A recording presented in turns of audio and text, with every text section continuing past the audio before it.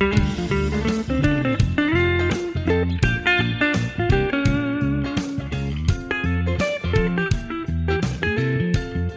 is the Third Turn Podcast. We welcome you to our 30th episode and our conversation with Connie J. Miller. Your hosts are Kristen Evenson, a consultant and coach trained in the neuroscience of change, and Mark L. Vincent, founder of Design Group International and the Society for Process Consulting. Welcome, everyone, and welcome to you too today, Mark. Hey, it's good to see you again, Kristen. You as well. Our guest today is Connie J. Miller, whose leadership and impact within the credit union industry is definitely a story worth sharing. So we welcome you too, Connie. Thank you very much. Connie, I'm so glad you're here. Your credit union career ended in what some of us who work with these things might call a sideways or an upward merger or an upward acquisition. And you were the CEO of what was then the Icon Credit Union. And we're going to get into that story, but there is a whole lot of story prior to it where your own leadership was shaped and honed and brought you to that CEO seat. And we'd just like to start here by asking you if you could give us an overview of that leadership journey. Sure. Yeah, I'm excited to be part of this. Looking forward to really sharing some of that journey and definitely lessons learned in hopes to help others who are leading in really an ever-changing world. But I've been very blessed with a career of leading teams and organizations that are very mission-driven. That was always important to me, even though I got my accounting degree and I'm a numbers person. It was always important to me that I worked for someone and an organization that meant something. So I'm just a servant leader at heart. That's kind of my personality. So I really am blessed that I picked organizations to work for that were very much about doing something for the good of the world. So I worked about a total of around 35 years in different leadership positions until most recently, kind of a semi-retirement status. And I'm excited to launch that leadership consulting business that I've created called Credible Advantage to really just take the many lessons that I've learned over the years and help others. I've had some incredible mentors and some incredible professional development opportunities throughout my life. But I started my career for a large nonprofit as an accountant. And I got where through that journey of working for a mission-led organization, I really fell in love with, I watched what good leadership was, and I watched who was effective in all of that throughout my day in and day out work. And so I really kind of fell in love with watching who was gaining the respect as a leader and who was struggling getting people to really want to kind of follow that. So after that, I did get to a point in my career where I was bored. I had learned everything I could learn on the accounting side. And I woke up one day and I was thinking, I think there's more in the world for me. I think there's more I can do. Didn't quite have the self-confidence to step into a big role somewhere. I was blessed to land in an organization in the credit union industry. And I moved into, it was a wholesale credit union at the time. And I had never worked for a financial institution. I didn't know anything about credit unions, but it was a CFO role in a wholesale level credit union.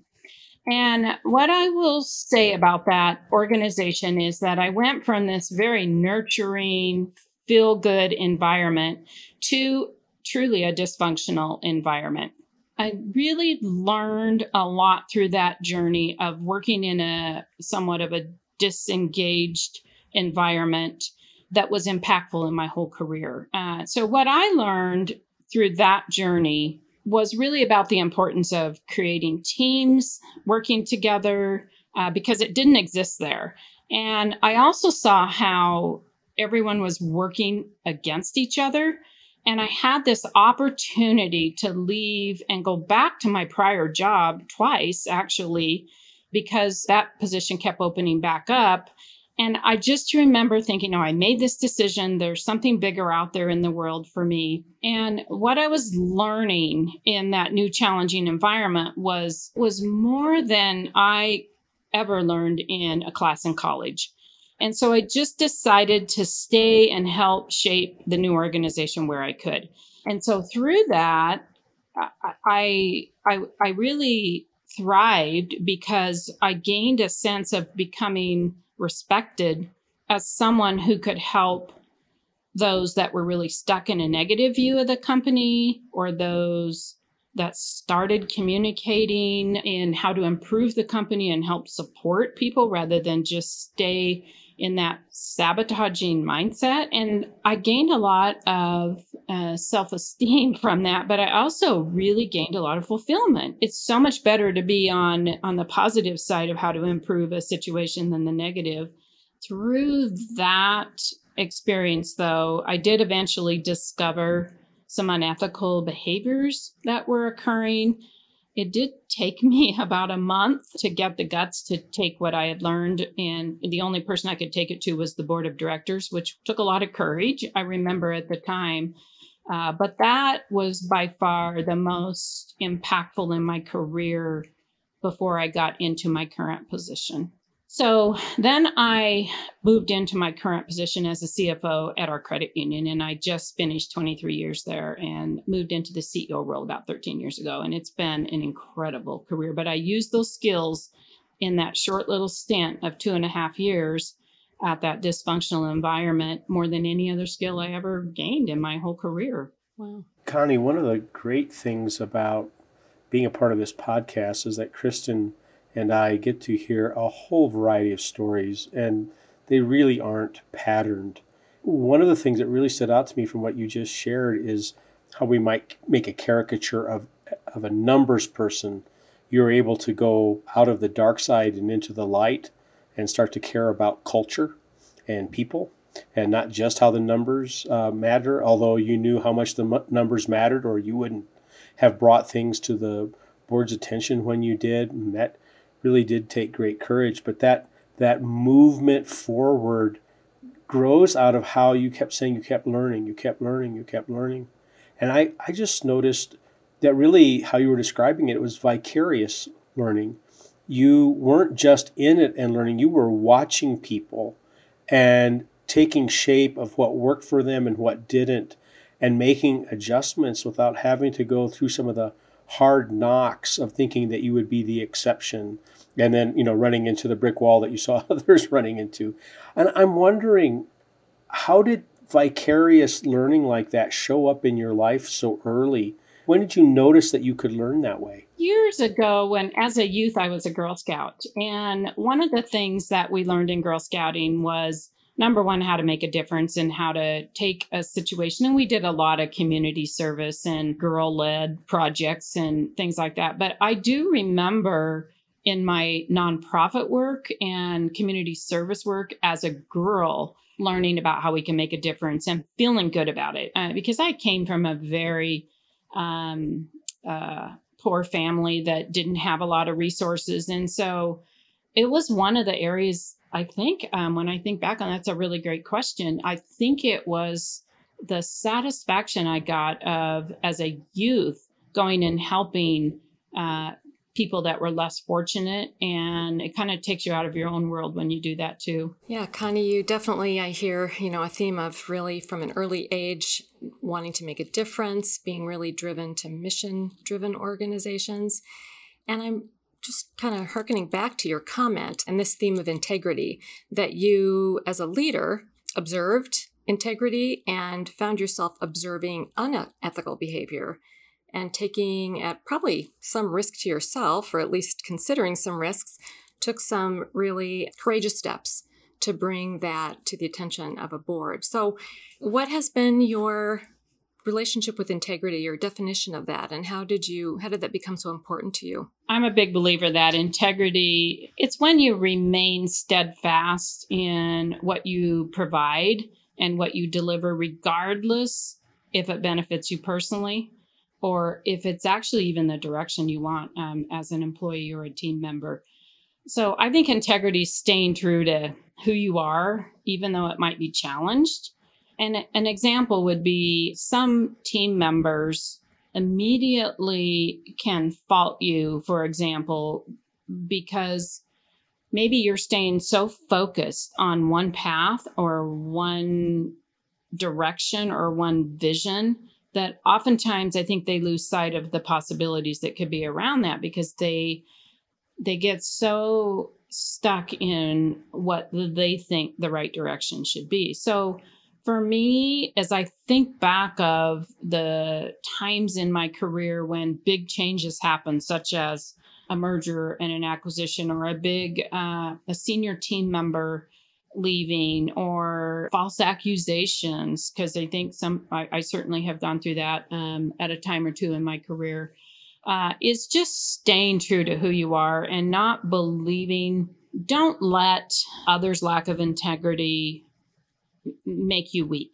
And sometimes that can happen. And it takes a lot of courage to be able to go through this. When you're standing talking to someone and you can tell that their conversation is self-serving and it may be exaggerated, to have the courage to ask enough questions of them to get them to see a bigger picture. A lot of people will stay quiet in that and send a message that they're agreeing. So for me, I think integrity is sticking true to what you're trying to accomplish. Clearly, honesty is part of that, right? And which is just second nature to me. But I think it's bigger than that. Here's a really great example of integrity in my mind is I used to tell my employees all the time to never lose sight of who's paying your paycheck, and always remember who you serve, because sometimes we think that we're serving each other, maybe as employees, but if you stay true to the decisions you're making in leadership that are going to support who you're serving and support who's paying your paycheck, then you make better decisions and you support them in the right way, I guess is what I want to say. So my job was always, especially as CEO, but even well before I was ever CEO, I remember even in that dysfunctional environment, my job was to support the board, who were the decision makers, and bring in the expertise that I didn't have if I needed to give them a true picture rather than taint a false picture.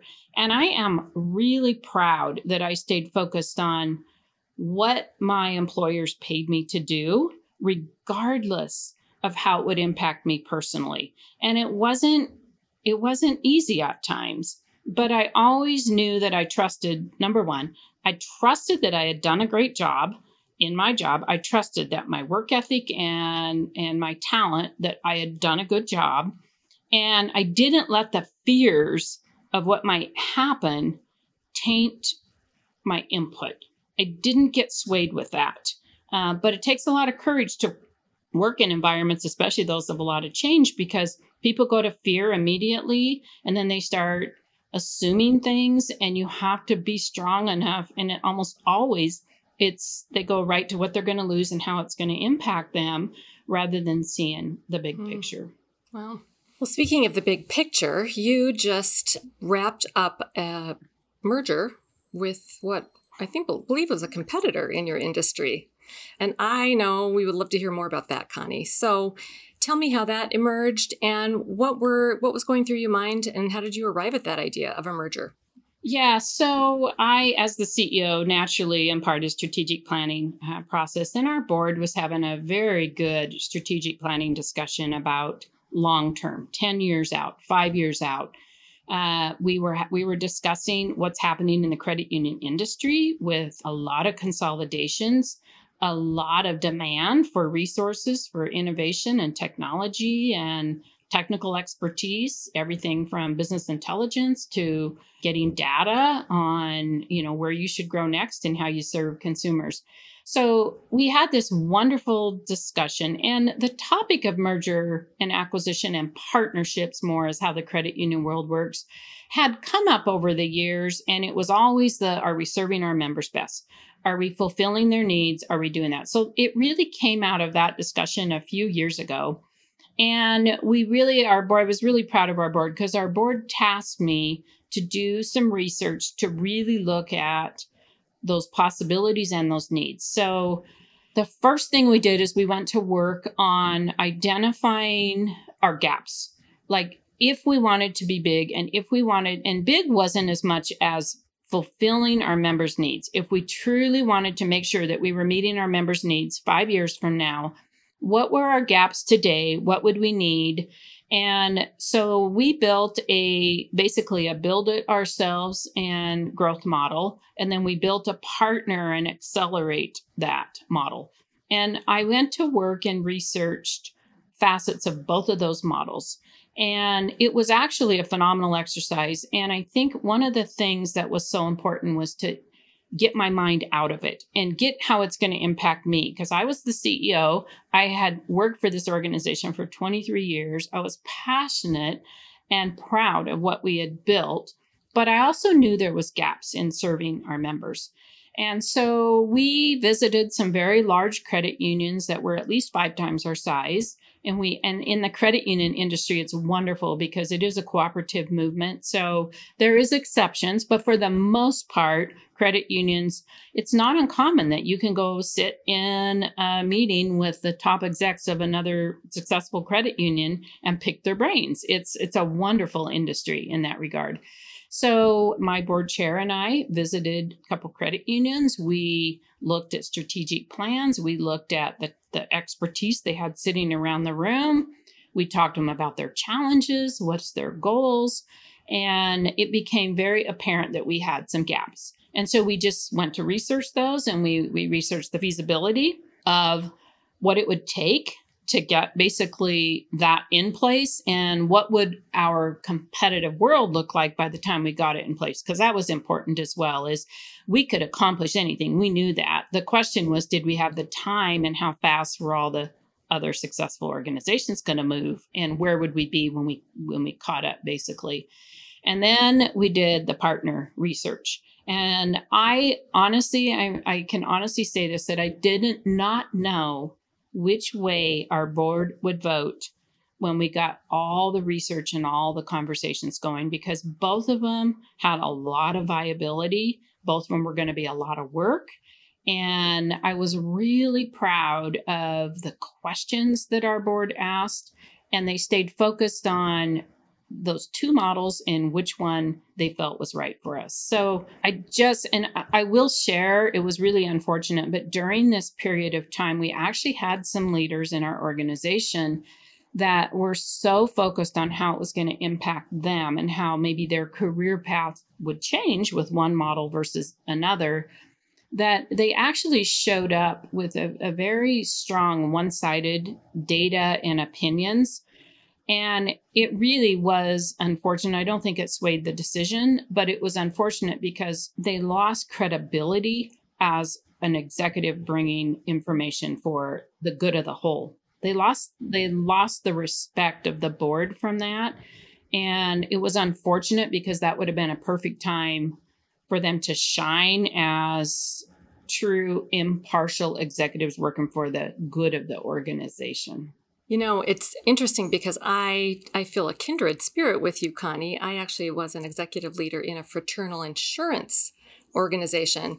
And we thought of the credit union industries as our cousins because, you know, it's a community. It's about serving our members. There's collegiality between different organizations. And we too were pursuing both reinvention, strategic reinvention, and merger, and ultimately ended up merging. So it's really fun to hear your story and think of my own experience. And that leads to my next question. What do you, in your experience, what was uniquely required of you as a leader in that kind of a, 2 scenarios, which way could this go, kind of a process? I think the first thing was, if you don't know, be true to what message you're delivering and the information and knowledge that you had. I have actually led several mergers and new partnerships where smaller credit unions merged in with our credit union, but I had never been on the other side of that before. So it was new to me.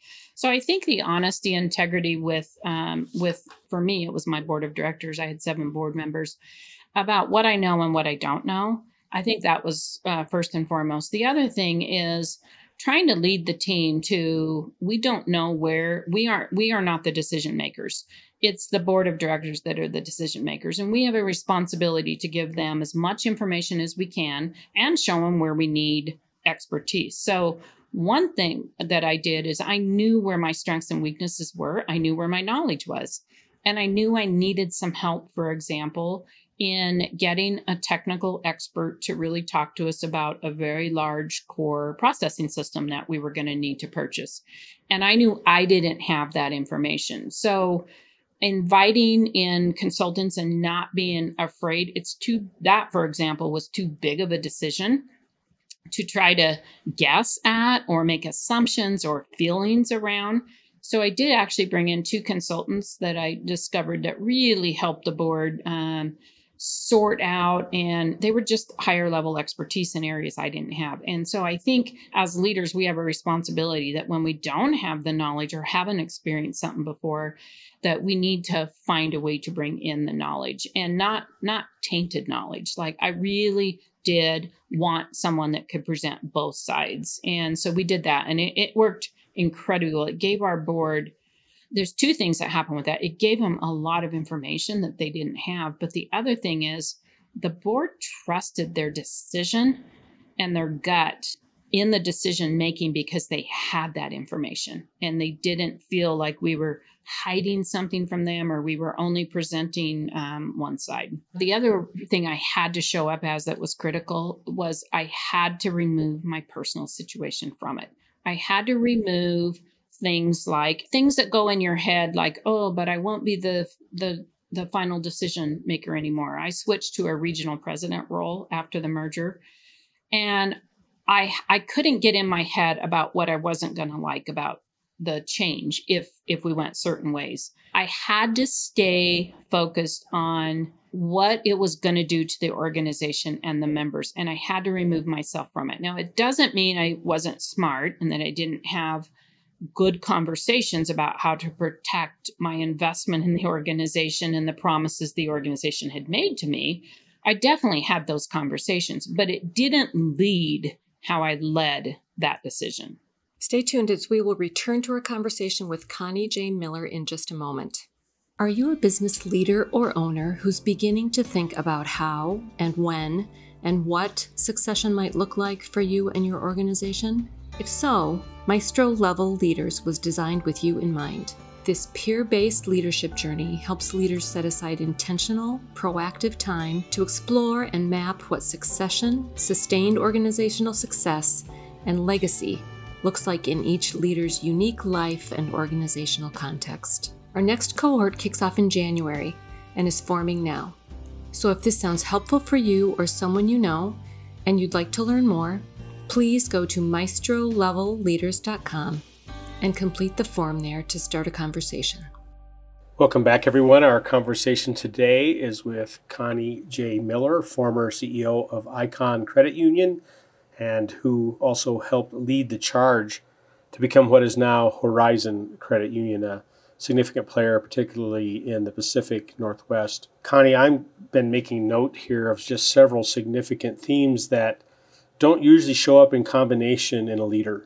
The fact that you would see your role as supporting the board and its decisions. I mean, so often it is the board, what they did, how they're hamstringing me and handcuffing me. And it's so refreshing to hear you say that. Also, you've repeatedly come back to the idea that you cannot serve yourself and your compensation package and try to put yourself in the best possible light for what may come, but rather it's the service of the organization that actually helps to build that value for everybody coming after any decisions are made. And you also keep bringing out this theme of leaning into what you don't know, and continuing to learn. And I'm just really taking those things to heart. Connie, as we do these interviews, we're finding that almost every Maestro level leader story has some obstacles in it that had to be overcome, or some kind of restraint that had to be shed because they were holding a person back. It could be something like, hey, I wasn't college educated, or my gender was a problem for some people who are higher up in the organization, or my youth got in the way for certain people, or I was a minority culture, just any number of things or some combination that are often in that story and they had to work around. So I'm wondering if you could identify some of those things that you had to get past or work around in seeing yourself as a leader and for others to respect you and be willing to follow you. Absolutely. So early in my career, it was that I really needed to create a strong network of professionals around me. And I had a wonderful mentor. Her name was Mary Grunwald. And she took me under her wing. I was a shy accountant in the cubicle. And she said, Connie, do you want to do more? And what does this look like? And so she really taught me the importance of surrounding yourself with great, wise people, and got me involved in a few nonprofits and the Institute of Management Accountants. That's where I really grew the ability that I can sit down at a table with 8 other accountants and not be intimidated. So the one thing I say is that I always try to help my employees with, and people I'm mentoring, is step up and serve on a board somewhere, because the people that raise their hands and say yes to serving are usually great humans, and they usually love to help, and they're usually pretty smart people. So build your network through that means. And so that's one thing I would say. It just got me the self-confidence that people are just people, and everyone loves to meet new people and help people. The second one that just resonates with me is I'm often asked, being a female leader, and especially a female in a male-dominated industry, how do you rise above, how do you tackle that? How did you overcome that? But for me personally, and I know everyone's different, for me personally, there was times I had to bring to light if someone would bring it up verbally and say, in my CEO interview, for example, I was asked the question, don't you think it's hard for females to supervise men? Which was a really inappropriate question at the time. But rather than get all worked up about it, it's just lean into that and don't get so consumed about, for me, whether I was a male or female. The other thing I will say around that is I almost had to forget, and I was able to do this easily, forget that I'm female. I didn't focus so much on that to let it be a distraction for me, because I knew if I stepped in and proved myself, everyone wants to be around people that are smart, people that will do a great job. And so for me personally, I have had times where it could have impacted, but I think because I just stayed focused on showing up and doing the right thing and being prepared, that it worked for me. The one thing I will say is I can think of times where I showed up correctly, and that is I stayed focused on what professional behavior looks like. And I showed up every day proving that I could be trusted in what I say I'm going to deliver.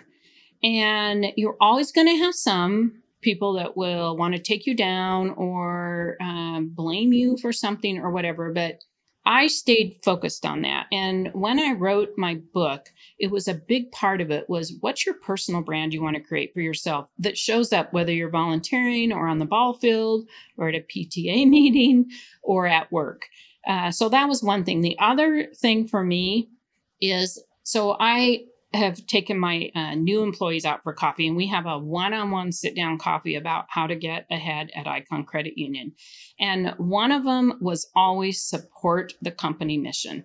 Learn the company mission, support it. It's never a good idea to try to take the organization down a different path than the vision of your leadership. It's a good idea to give them insight as to what you're hearing from your customers and other things that might be opportunities, but it's never a good idea to try to be stubborn about that. Every organization knows who supports their vision and who doesn't. The leaders know this. It's really usually pretty glaringly obvious. And then the other thing is help your boss be better. Even my tough bosses that I've had, you can't just criticize them. Everyone knows in the organization who supports the leadership and the company vision. That's just the way it is. So even if I didn't agree with them, I didn't sabotage them. I found ways to have courageous conversations that would help them be better. And it was about us all being better. What that does is it creates a workspace where the naysayers don't seek you out. They might go seek someone else out, but they will seek you out for more the positive energy around that, not the negative. And so that was something that I learned a long time ago, was find a way. I've worked for boards my whole life. The boards are the same way. Find a way to support your board. I think companies, I know as CEO, definitely this was the case, is the board paid me to be the biggest supporter of my organization and to help them become better. And so I did that. I focused on it and it worked for me. It didn't get me off my game ever because I stayed focused on that. Well, it just seems so simple, doesn't it? Like work in support of the mission, work in support of your leaders, work in support of the board. It's hard. Yeah, it sounds simple and it's very, very hard because of all that can be happening in the culture. And I'm working with a couple of clients right now where the CEO, the person in the main seat, struggles to embody that mission. So they're creating confusion, which then makes it difficult to support. So some of their stars can't be stars as a result and can't grow as a result. I know Kristen has another question to ask, but I'd like to just quickly ask, because you referred to your book, if you could just tell us the book title and just a thumbnail sketch of what it's about. Oh, sure. It's called Don't Sabotage Your Career. And I really named it because that is what I see amazing, talented, smart people do, is they sabotage themselves with some of these other behaviors that they think aren't as important. So emotional intelligence is critical now in understanding how you come across, how you're impacting other people.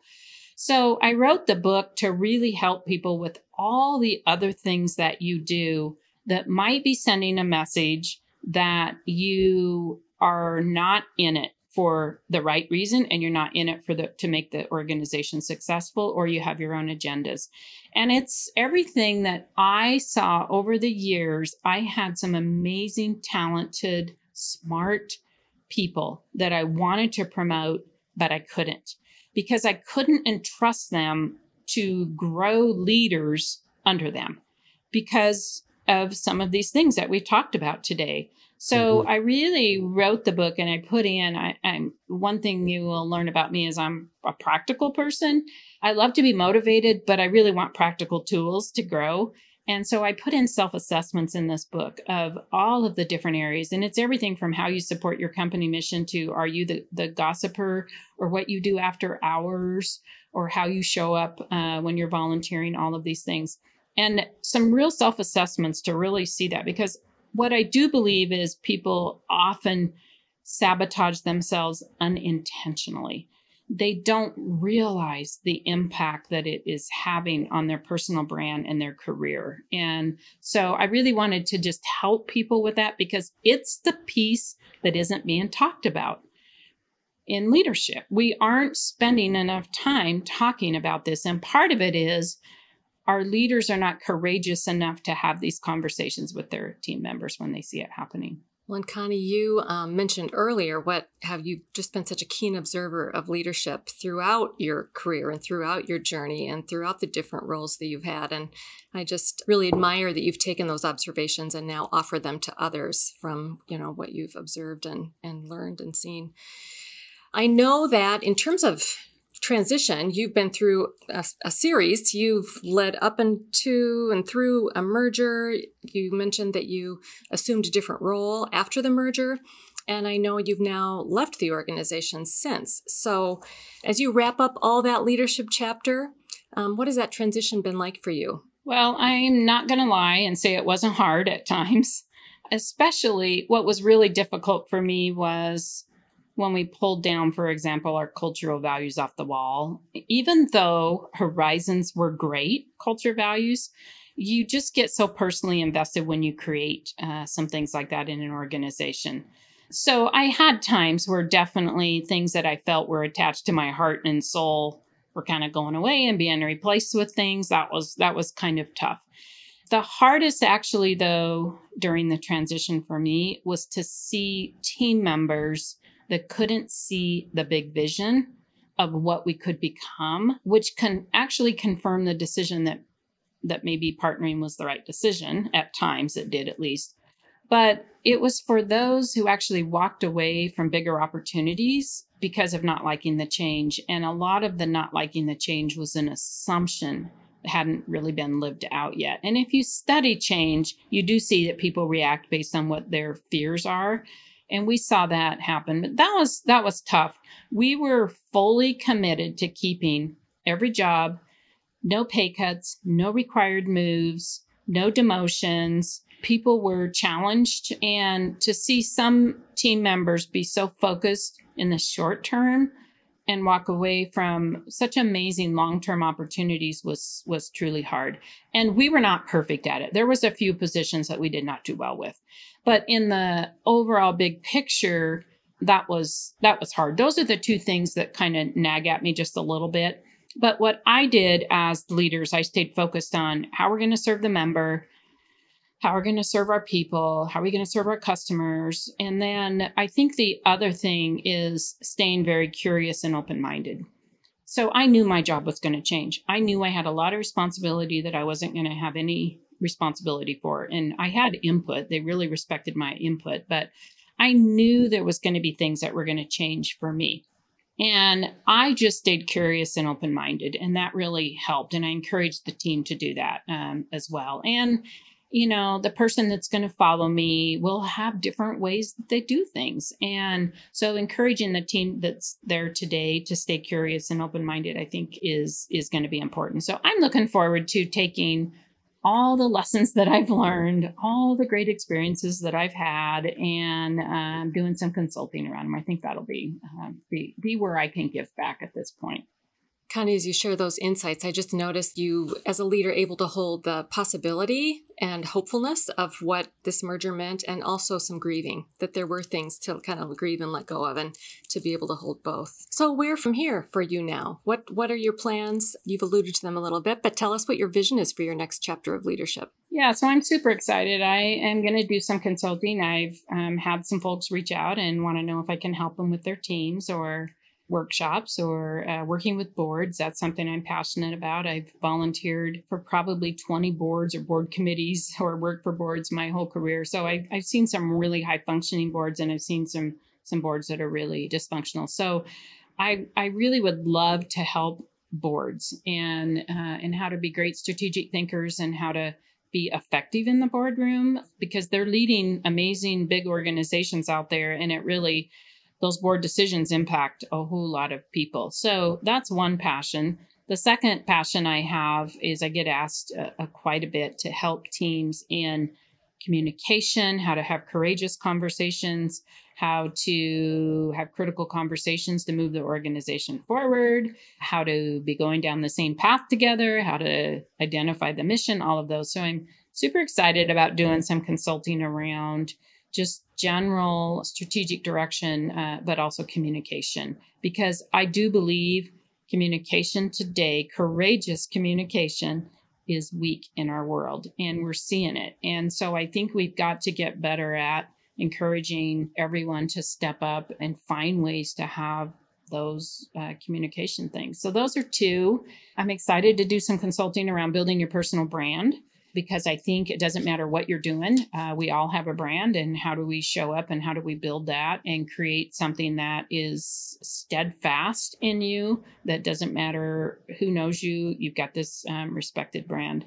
And it's something I've worked super hard at, and I love it when I can help other people see the things that they can do and or tweak that really would help them.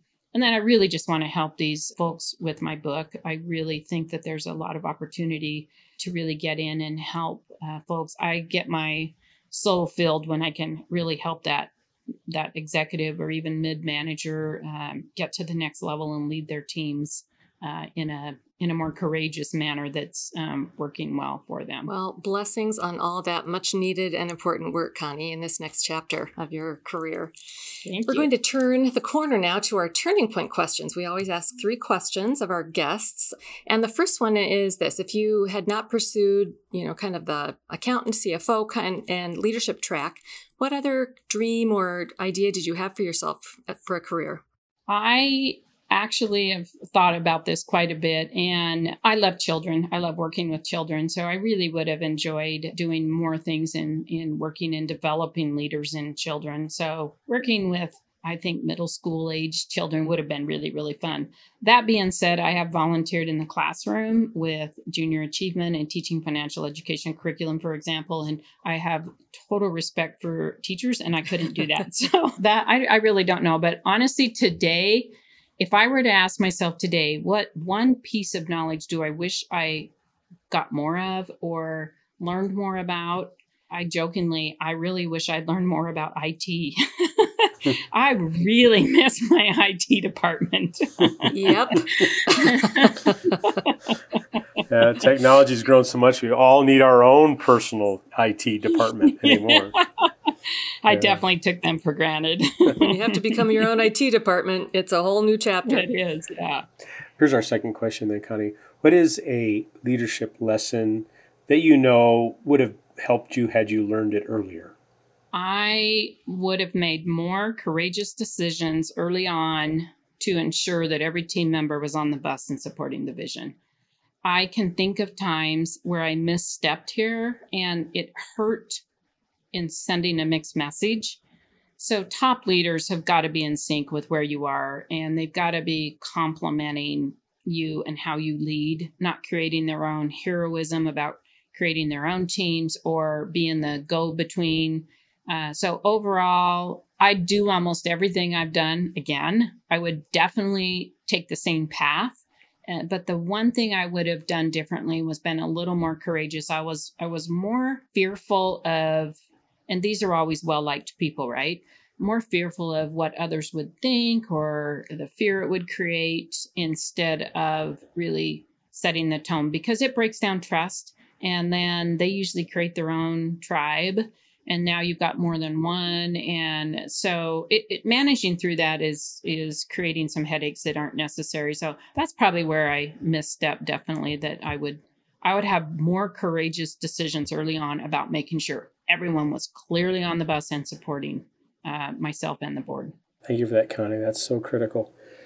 What is a current book you're reading, and why did you choose it? So I love Brene Brown. She's kind of my new person that I love reading her books, and she has one called Daring Greatly. And really, it kind of ties into what I just said. It's really about courage. Courage it's what's required more than ever today, in my opinion. And we need leaders, as I mentioned, that'll step up for what is right. We also need leaders to encourage that are wise and character rich.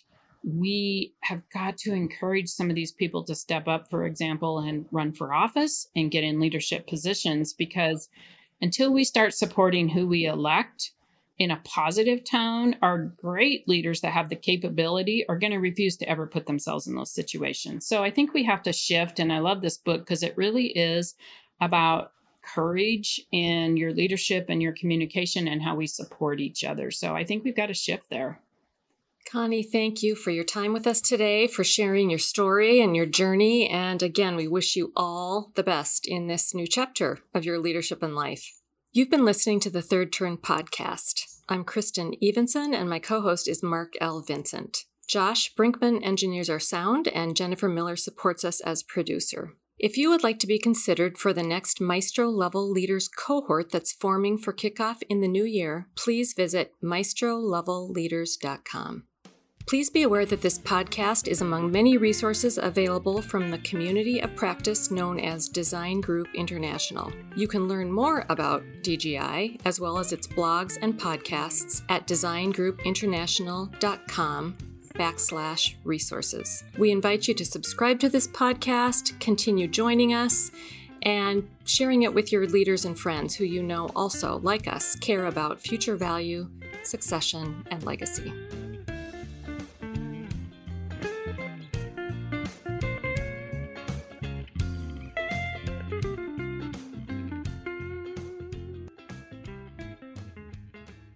This is for our grandchildren's grandchildren.